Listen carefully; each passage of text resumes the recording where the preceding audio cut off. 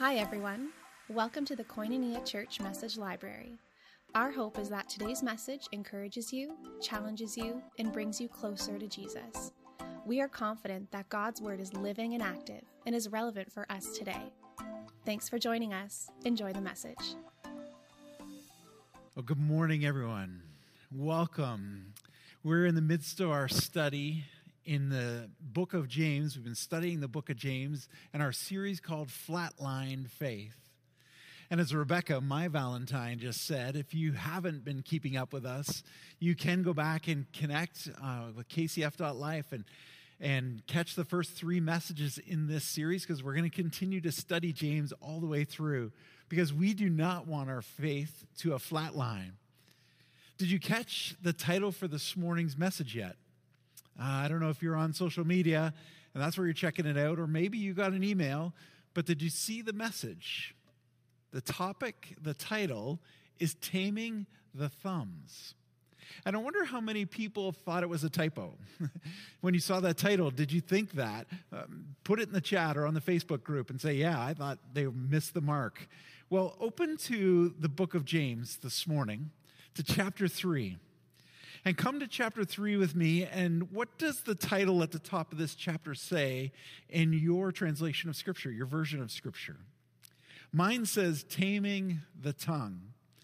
Taming the tongue, taming the thumbs. We're going to talk about this. Our team, as we prepare this series, and we're drawing together the themes that James was talking about, right away the team said, we do as much talking with our thumbs as we do our tongues. And so I said, well, let's lean into it and see if James' teaching addresses both what we speak verbally and perhaps what we speak socially. And so that's a little bit of our focus is going to go this morning. And I understand not everybody does talking with their thumbs, as in texting, but maybe you do it on a video call, a lot of this or a lot of that. But there's a lot of talking that goes on, and that's what James chapter 3 is getting at. And so I'm going to ask, before you judge me or judge the title of this message, you would wait and see what fruit is produced out of it. If you've already read James 3, you know what I'm talking about when it comes to judgment. So stay tuned. There's a little hint where we're going. But this morning, Valentine's Day, I want to do a shout out to two people who I love. That's my in-laws. I want to shout out to Earl and Christine Harding. They have been my in-laws for 26 years. That's how long I've been married. But they don't do a lot of talking with their thumbs, but they definitely, I'm thankful they do on FaceTime, that weekly we can connect and see them and express love. And so they've been plugging in from up north of Toronto, but every week with us as well. And I know many of you join us in different parts of Ontario or across Canada or beyond that. And we are so thankful that you come together to grow as disciples of Jesus.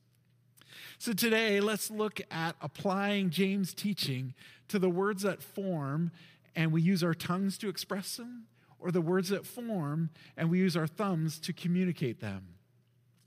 For those of you who got this connection right away, you might have been thinking, oh, this wasn't a typo. But obviously, typos come to mind when we're typing with our thumbs or when we do talk to text. Have you ever had that experience? I don't know if I can admit to that, because if I'm holding a smartphone, really it should live up to its name. So it should be able to interpret what I'm trying to type, right? And correct my typos. Well, unfortunately, my phone doesn't always live up to its name, and some of my coworkers receive some interesting texts from me. I think specifically of Tammy when she came on into the role of operations manager, and I began to text and communicate with her, whether it was email or text, to communicate what's happening in the office. And for some reason, my smartphone didn't recognize my either talk to text or thumbs to text, and it took her name from Tammy and it called her things like Timmy or Tommy. A little embarrassing when she responded back to me one time and said, do you realize you actually called me trashy? So there is lots of typos that can happen, whether they're our own error or because our smartphones don't live up to it. So some of our texts are humorous. Some of them can be embarrassing, though. And sadly, some aren't typos at all, that they're sent with a message that is doing more harm than good. In applying James' teaching, as he addresses our tongues and our thumbs, he actually says something very clear, that our tongues can be a restless evil, full of deadly poison. That's what we're going to look into in James chapter 3. Why is James addressing our words? Think again about the context of the first chapters that we've already studied to this point this morning. James chapter 1 is all an introduction to the themes and the summary points for the rest of the chapters that he has written. Remember last Sunday how I focused in on James 1, verse 21, where he said, "Humbly accept the word planted in you, which can save you." That's context for when we get to this chapter about teaching on the tongue. James is saying there's a word, the Spirit of Christ is planted in you, Jesus, who expresses the thoughts of the Father, which you can realize through the Holy Spirit. This is chapter 1, verse 21. It's context for coming to chapter 3. James also said, look into not a mirror where your reflection is you're going to forget it, but he said, look into the perfect law that gives freedom. The only thing that gives freedom, the only law that gives freedom, is the one centered on love. He said, look into the royal law that God loves you, that we are called to love God and to love one another. This is the context then that we come to chapter 3, because it will help us understand chapter 2 like we studied last week, and now into chapter 3 of how do we walk out the expression of our words. And it's interesting, as I think of James, he had a front row seat for observing his brother, Jesus Christ, observing Jesus and the words Jesus used, and the words Jesus no doubt received and heard. Because think for a moment, what are some of the things that might have been spoken to Jesus or said about him when he was a young boy? Think what other kids might have said to him, maybe his own siblings, because Jesus was without sin. Think about the fact that Jesus, even in his young junior high age, was hanging out in the temple to learn about his heavenly Father.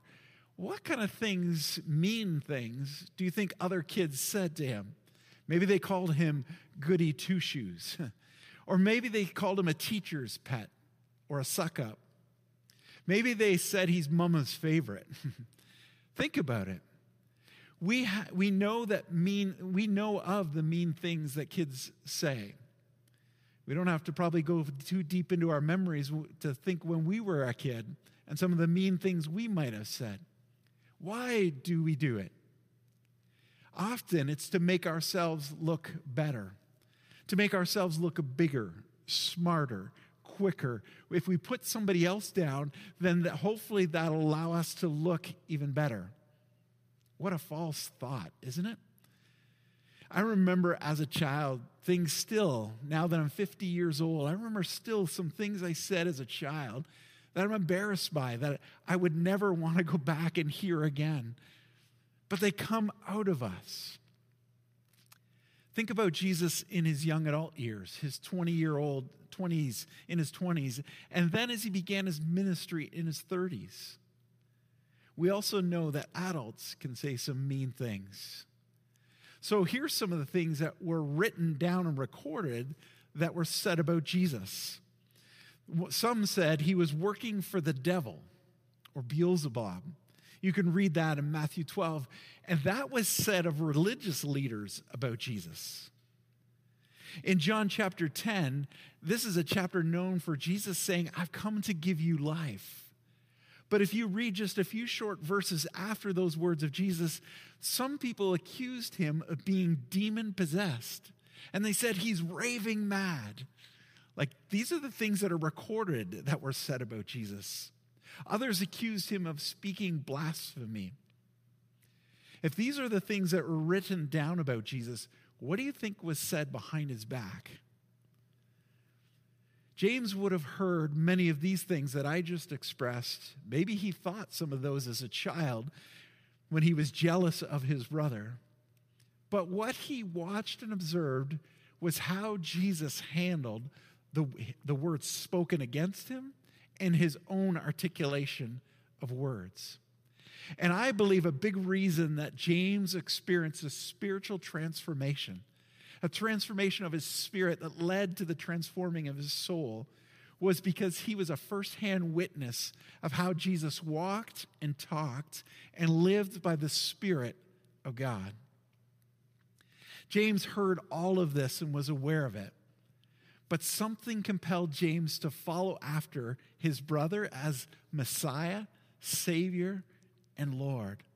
And I believe it's what we're hearing him teach and talk is an overflow from what he observed of Jesus. Look at chapter 3, verse 1. James begins, "Not many of you should presume to be teachers, my brothers, because you know that we who teach will be judged more strictly." Whoa. At this moment, I kind of want to fold up the book and set it down and not be the one standing in front of you bringing some teaching this morning. But as I look here, what James is actually saying to those who are listening, to the 12 tribes that were sown in many different places, to you and I and many generations down through history, is James was leveling the playing field when it came to teaching. And what he was saying was, not many of you should presume that you know it all, and you're at a high position that you think you should be the ones to teach and instill thoughts on others. Don't be arrogant as you come forward in speech. Because in verse 2, he goes on to say, "We all stumble in many ways. If anyone is never at fault in what he says, he is a perfect man, able to keep his whole body in check." I wonder if James is thinking about himself at the beginning of verse 2. Many of us stumble, and he's thinking, I did throughout life. I'm embarrassed some of the ways I stumble. And then he gets to the second half of verse 2, and he said, if anyone can keep track of what he's saying, he is a perfect man, able to keep his whole body in check. Now I think he's thinking of Jesus Christ. He's thinking of Jesus and his words. And so James continues, and he says, let's talk words. Look at verse 3. When we put bits in the mouths of horses to make them obey us, we can turn the whole animal. Or take ships as an example. Although they are so large and are driven by strong winds, they are steered by a very small rudder, wherever the pilot wants them to go. Likewise, the tongue is a small part of the body, but it makes great boasts. Consider what a great forest is set on fire by a small spark. The tongue also is a fire, a world of evil among the parts of the body. It corrupts the whole person, sets the whole course of his life on fire, and is itself set on fire by hell. Like James, these are some pretty clear words you're speaking here.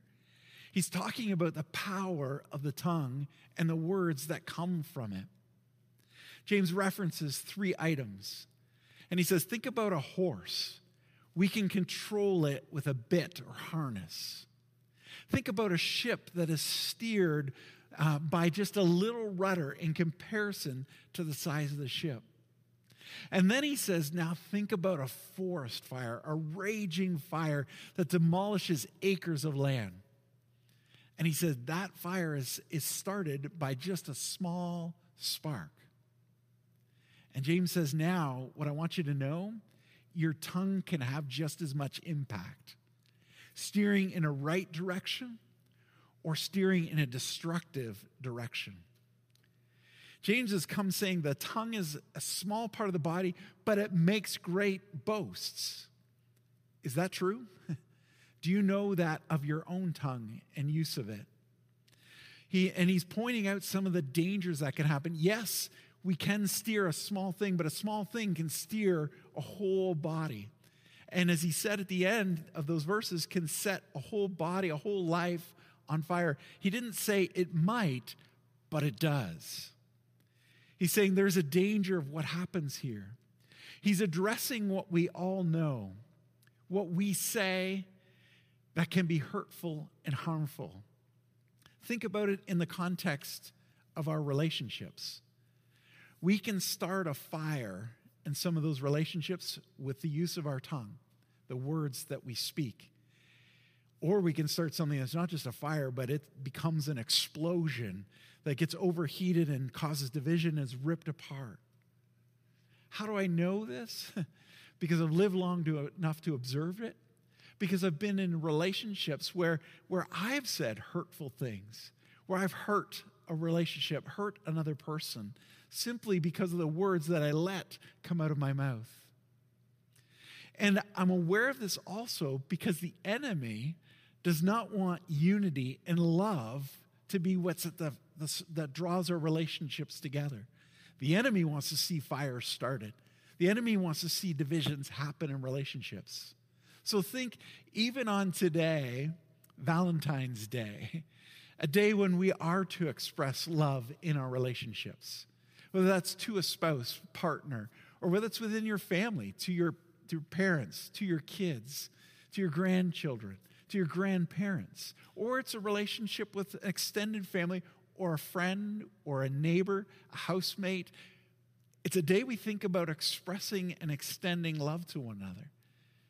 But the enemy of God, the one who came to steal, kill, and destroy, does not want us to express words of love to one another. He wants to divide. He wants to destroy. And so if he can get that little spark going, then he's going to pour some fuel on it so that it expands. Do you know what I'm talking about? Have you ever had a time when you've been in a conversation with somebody and you could feel your emotions starting to rise? Words are going back and forth, and you can feel the defense, so you start to rise up a little bit, and you're thinking, how do I counteract what they're saying? And just for a brief second, a thought comes to your mind that you think you should say it, and you pause for that brief second, and you consider, should I say this or not? Like, it's just a second hesitation. And before you know it, your emotions rise up, and they overwhelm past that thought, and you just speak it out, and then you regret it. This is some of the context that James is speaking to in these moments about the use of our tongue and words that overflow and set things on fire that get destructive. So I'm here as well this morning to say, can this message also apply to our thumbs, not just our tongues? The words that we send out, the messages that we post, the response that we do, and then we think, oh, if I could only delete that and get it back, I should have thought before I hit the send button. We send so many messages, texts, over our mobile provider, or maybe they're DMs, direct messages, through iMessage, through Facebook Messenger, WhatsApp, Insta, TikTok. Like the app forms are endless, so the opportunities for us to message and send words are endless. Do our thumbs ever communicate words in the same way that James is referring to in the context of our tongues communicating? Absolutely, they do. I would say hands down, but maybe that's a bit of a pun on what I'm talking about here this morning. Stay tuned on that. Maybe that'll be our solution as we draw this chapter to a close. Look at verse 7. James continues. All kinds of animals, birds, reptiles, and creatures of the sea are being tamed and have been tamed by man. But no one can tame the tongue. It is a restless evil full of deadly poison. And I kind of want to think, oh my goodness, that sounds so negative, James. I hear what you're saying about taming animals and how hard it is to do that. But he says no one can tame the tongue. So is there any hope for us? What are we going to do? Well, he's not done his chapter yet. Don't leave class early today, all right? Stay here with me. Don't finish yet. As you're thinking and processing this, look at verse 9. But now let me insert the word thumbs instead of tongues. With the thumbs, we praise our Lord and Father, and with it we curse men who've been made in God's likeness. Out of the same thumbs come praise and cursing. My brothers and sisters, this should not be. That's James speaking. It applies both ways, right? We can cheer somebody on, and then when their back is turned, we can do the opposite to them, or maybe use some other finger gesture. Our words and our thoughts come expressed through our bodies. And this is what James is calling our attention to. So turn to verse 13. Just carrying on further. Who is wise and understanding among you? James asks. Well, James, I want to be wise. I want to have understanding. He says, then let him show it by his good life, by deeds done in humility that come from wisdom. Oh, yeah. James talked about wisdom in chapter 1, didn't he? Verse 5. If any of you lack wisdom, ask for it. Why was he teaching us that back in chapter 1? So that when it comes to the use of our tongues and our thumbs, he's going to set us up for using wisdom in our communication. Verse 14. But if you harbor bitter envy and selfish ambition in your hearts, do not boast about it and deny the truth. Such wisdom does not come down from heaven, but is earthly, unspiritual, of the devil. For where you have envy and selfish ambition, there you will find disorder and every evil practice. Oh, James, I don't want to go anywhere without the wisdom from heaven. He makes it clear what earthly wisdom is like. He makes it clear what harmful speech and practices are like. He says, be aware of, be cautious of all of this. And then he continues, and here's some good part that leads to fruit that we can produce.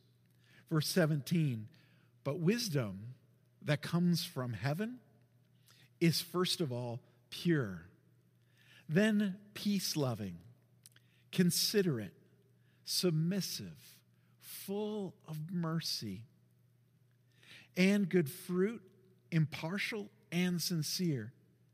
Peacemakers who sow in peace raise a harvest of righteousness. James is now talking about why we were to ask for wisdom and how the need for wisdom applies when it comes to the communication that we do through words, whether they come through our tongue or whether they come through our thumbs.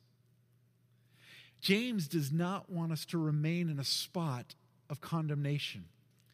He doesn't want us sitting in a spot where we feel paralyzed, where we feel like the enemy has now taken a hold of us and we've got to do everything of our own initiative to get out of this. No. Romans chapter 8 says there is no more condemnation. You are not condemned in Jesus Christ, but you are set free from the law that condemns. And so your response to this message is to be not to put in our own human solutions to try and figure our way out of our speech embarrassing moments or our mishaps. But what we're to do is to come and apply God's wisdom in everything so that our speech can overflow with words that are pure, peace-loving, considerate. Have those words been the words that describe your speech this morning so far, today, February 14th? Have they described your words from this week? Are you calling on the wisdom of heaven to guide you in the communication of your words? James is saying that our words can be being filled with the wisdom of heaven. Our words can be submissive, full of mercy, can be products of good fruit. He said our words can be so filled with God's wisdom that they're not showing impartiality, but they're showing inclusiveness, and they're sincere. That's wisdom from heaven that will come through our communication.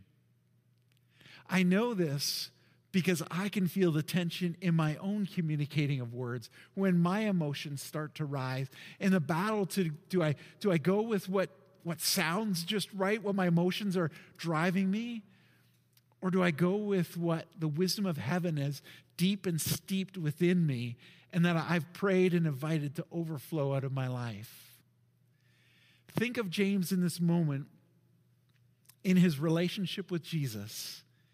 He may have heard Jesus say, but if he didn't, he saw Jesus demonstrate that out of the overflow of the mouth, out of the overflow of the heart, the mouth speaks.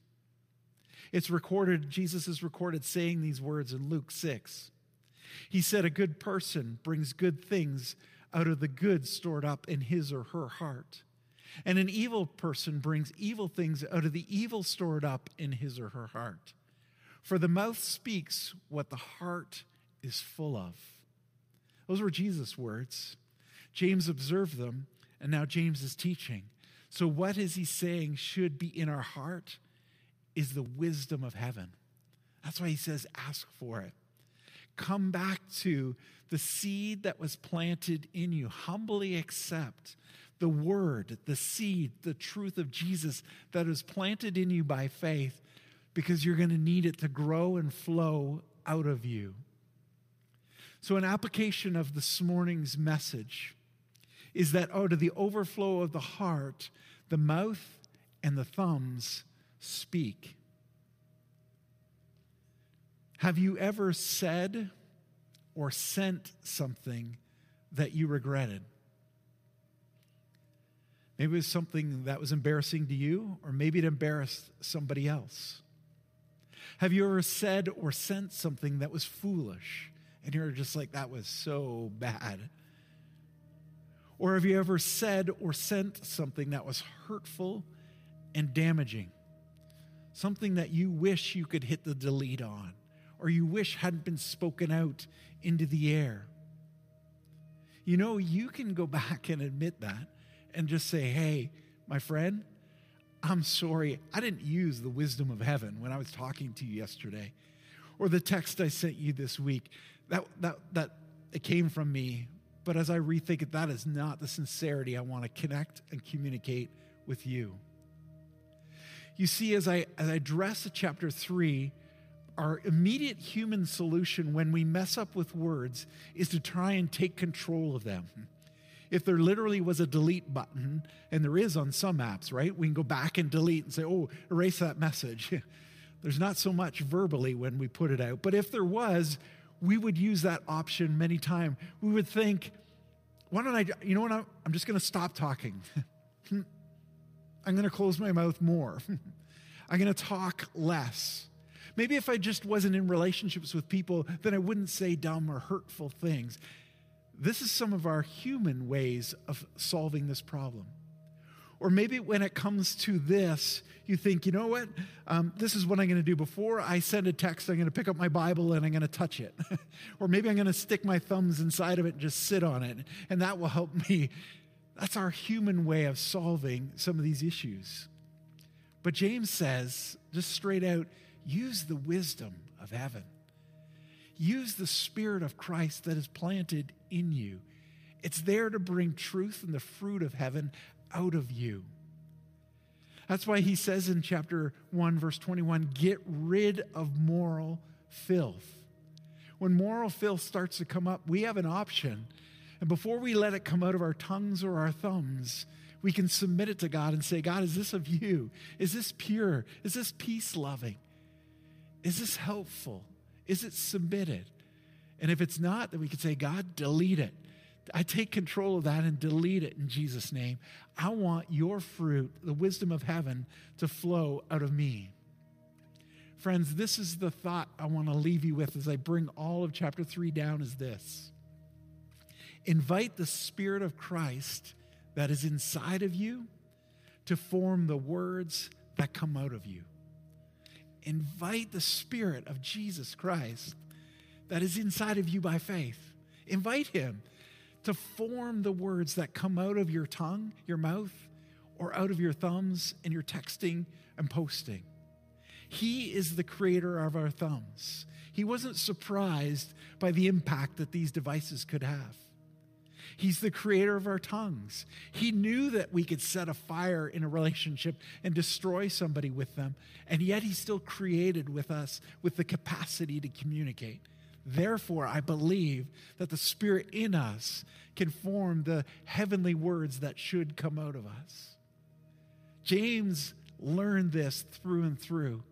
He went from being somebody who said things that weren't kind about Jesus to being now the spokesperson for all of the church of Jerusalem. What a difference.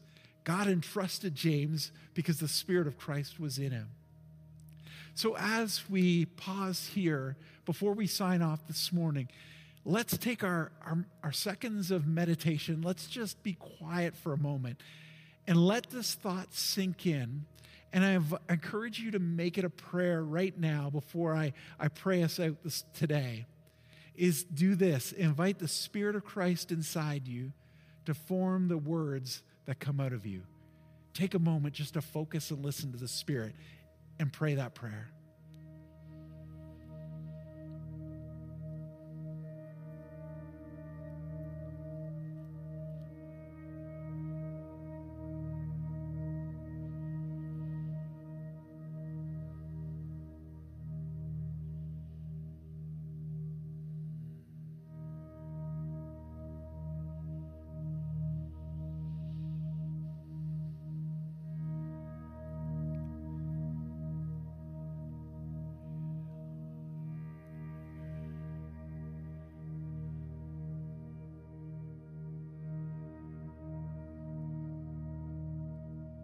Father God, our Father who is in heaven,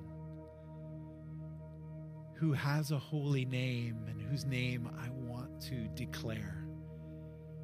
Your name, God, who I want to represent and honor you and bring honor to you through my communicating of words. Father, I thank you for Jesus Christ, who I have received as Lord and Savior, who lives in me. And Father, for every person, I pray on behalf of them who've received your Son as their Savior, we have Christ living in us. Father, we invite your Holy Spirit to form the words that will come out of our tongues, off of our tongues, and out of our thumbs today, this week. Father, we know that the enemy's going to try and shame, condemn us. And so we say no in Jesus' name to condemnation because there's no more.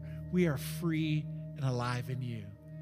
And so we invite you by your grace, by your anointing, by your power from heaven to speak life from our mouths and from our texting, from our communication, God. We know it's possible because you created us and you want to bring good things out of your truth that is planted in our hearts. And so we invite you to do that today, tonight, tomorrow. Father, lead us by your Spirit so that the fruit of heaven is evident in our lives and in the relationships that we have. Thank you, God, for your amazing love today. We look forward to going forward in it and expressing it. In Jesus' mighty name, amen. Amen. Be blessed, church, as you go this week, communicating in the Spirit and the love of Jesus. Thank you for joining us on the podcast today. We want to encourage you to let the Holy Spirit sink today's message into your heart, to let it transform you and bring new life. If you want to learn more about Koinonia, you can go to kcf.life to get connected. Thank you for being a part of our community. If today's message encouraged you, we would love for you to rate it and review it and share it with a friend. We love you. Let's continue to build God's kingdom together.